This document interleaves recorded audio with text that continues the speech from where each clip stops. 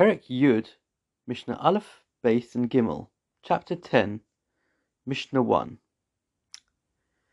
Arei Pesachim Samach LeMincha.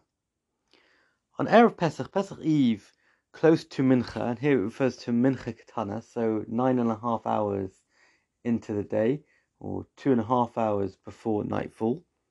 Lo yochal Adam ad shetechshach. A person shouldn't start a meal, any sort of food until it gets dark. And this is so that a person has an appetite when it comes to eating matzah. And even a poor person, says, V'afilu oni shib Yisrael, even a poor person, lo yochal ad sheyosev.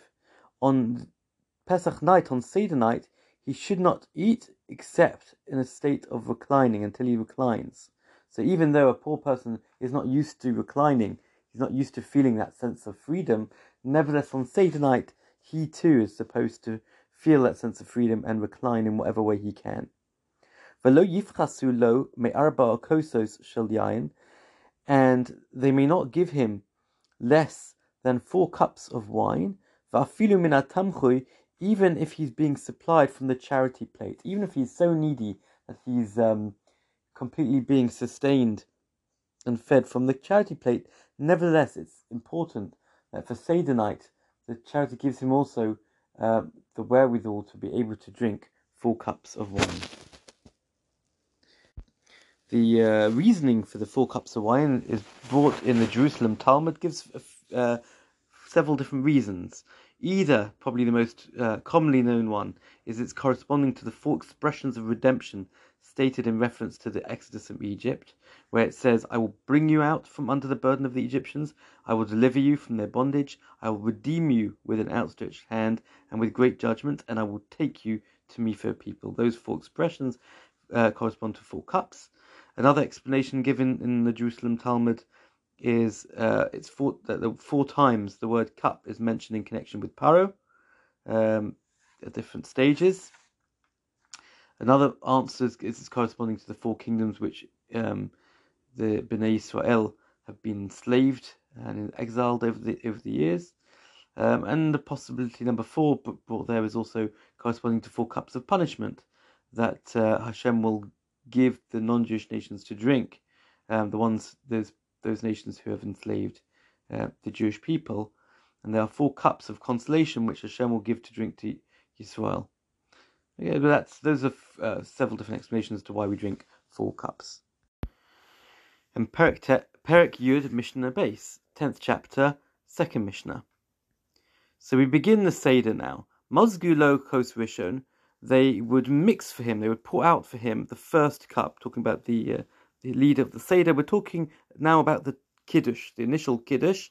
It's interesting, the expression here used here is mozgulo, literally means to dilute for him the first cup, because in the Mishnaic times, the wine was very concentrated, and in order to be able to drink it, they had to dilute it a little bit with water first.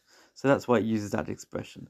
So they pour out the first cup, which is for Kiddush, and there's a machlokas, a dispute here as to the order of the brachot with which we say them. Beis Shammai omrim, the house of Shammai say, Mavarech al hayom v'achar kach mavarech al hayayin. He first recites the blessing over the day of Asher b'chabonu mikol om, etc. Mekadesh Yisrael v'azmanim.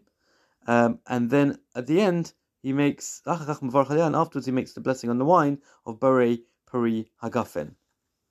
For Beis Hillel, however, Beis Hillel say no, it's the other way round. Mavarech al hayayin, he first makes the blessing on the wine, the Borei Peri Hagafen, and then he makes the bracha on the day of Mekadesh Yisrael v'azmanim.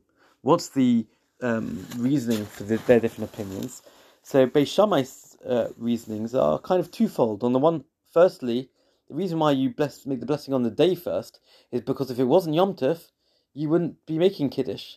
So the day causes the wine to come, so to speak, and therefore we make the blessing on the day first.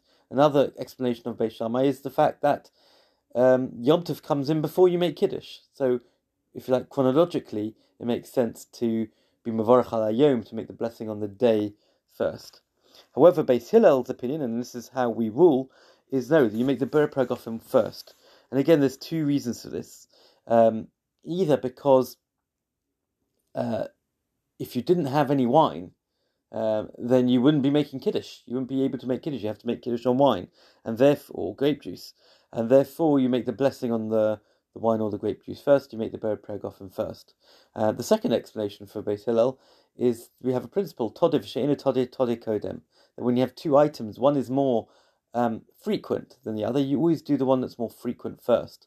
And since Ber Pregofen, blessing on the wine, is something you can make any day, that blessing comes before the blessing on Yom Tov itself. And Perek Yud, Mishnah Gimel, chapter 10, Mishnah 3. Heviu lefonov, they would bring in front of him a variety of vegetables. Metabel b'chazeres, and he would dip with lettuce. Ad shemagia lafar peres hapas. There's different explanations as to what this means, but basically it means, and they wouldn't eat anything until matzah, until the eating of the matzah later on. So this dipping of these vegetables is obviously what we call karpas. Nowadays we would do it with parsley or celery or radish and or potato, dip it in salt water. Doesn't really matter which vegetable. The reason why it chooses lettuce in the Mishnah is to tell me, a chidush is actually to tell me that even if that's all he has is lettuce, and that's what he's going to be using, let's say, for his maror later on, nevertheless he can use it here as well. That's not a problem. Ideally we try and look for a different vegetable, but if that's not possible, that's okay. So that's the first dipping. The reasoning for this dipping is really to instigate the children to ask questions. Then a little bit later on, Heviu lefonov, they would bring in front of him matzah v'chazeres v'charoses u'shnei savshilim. They would bring in front of him matzah, chazeres, the lettuce that's going to be used for the bitter herbs. Again, as we said, it could be any bitter herbs, but just lettuce was probably the most common, most easily accessible. V'charoses, and this paste called a charoses, which was usually a mixture of all different kinds of ingredients, walnuts and dates, sometimes figs, and apple, and usually add a bit of wine. So yeah, this was the charoses. Ushnei tavshilin, and also 2 cooked dishes. And these 2 cooked dishes were to represent the Korban Pesach, the Paschal sacrifice, and also the Korban Chagiga, the Chagiga of the 14th that we've mentioned in the past, that he used to eat at the same time as the Korban Pesach. Nowadays, the way we represent that is usually the Korban Pesach is represented by the shank bone of some sort, or a bone from could be a bone from any animal really, or chicken even, some do, and an egg, which represents the Korban Chagiga. But any 2 cooked dishes really suffice. Afal pisha ein charoses mitzvah. Even though, says the Tana, that charoses is not a mitzvah, it's not a commandment that you have to have charoses, it's only there to counteract the sharpness, the bitterness of the maror, of the bitter herbs.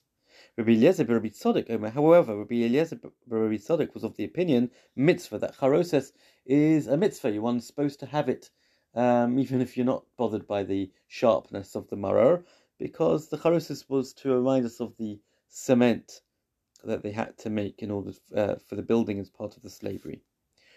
Over Mikdash, and in the temple times, in the fon of Gufo Shel Pesach, they would actually bring the meat of the Korban Pesach, and of course the Korban Chagiga, as we mentioned as well, at this point.